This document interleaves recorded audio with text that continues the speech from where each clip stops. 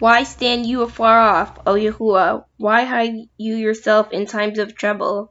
The wicked in his pride persecutes the poor. Let them be taken in the devices that they have imagined. For the wicked boasts of his heart's desire, and blesses the covetous whom Yahuwah abhors. The wicked through the pride of his countenance will not seek after Yahuwah.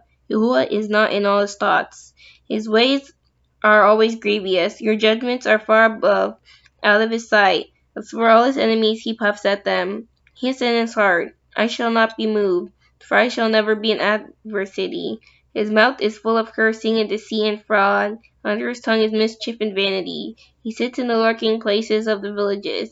In the secret places he murders the innocent. His eyes are privily set against the poor. He lies in wait secretly as a lion in his den. He lies in wait to catch the poor. He catches the poor when he draws him into his net. He crouches and humbles himself, that the poor may fall by his strong ones. He said in his heart, Yahuwah has forgotten. He hides his face. He will never see it.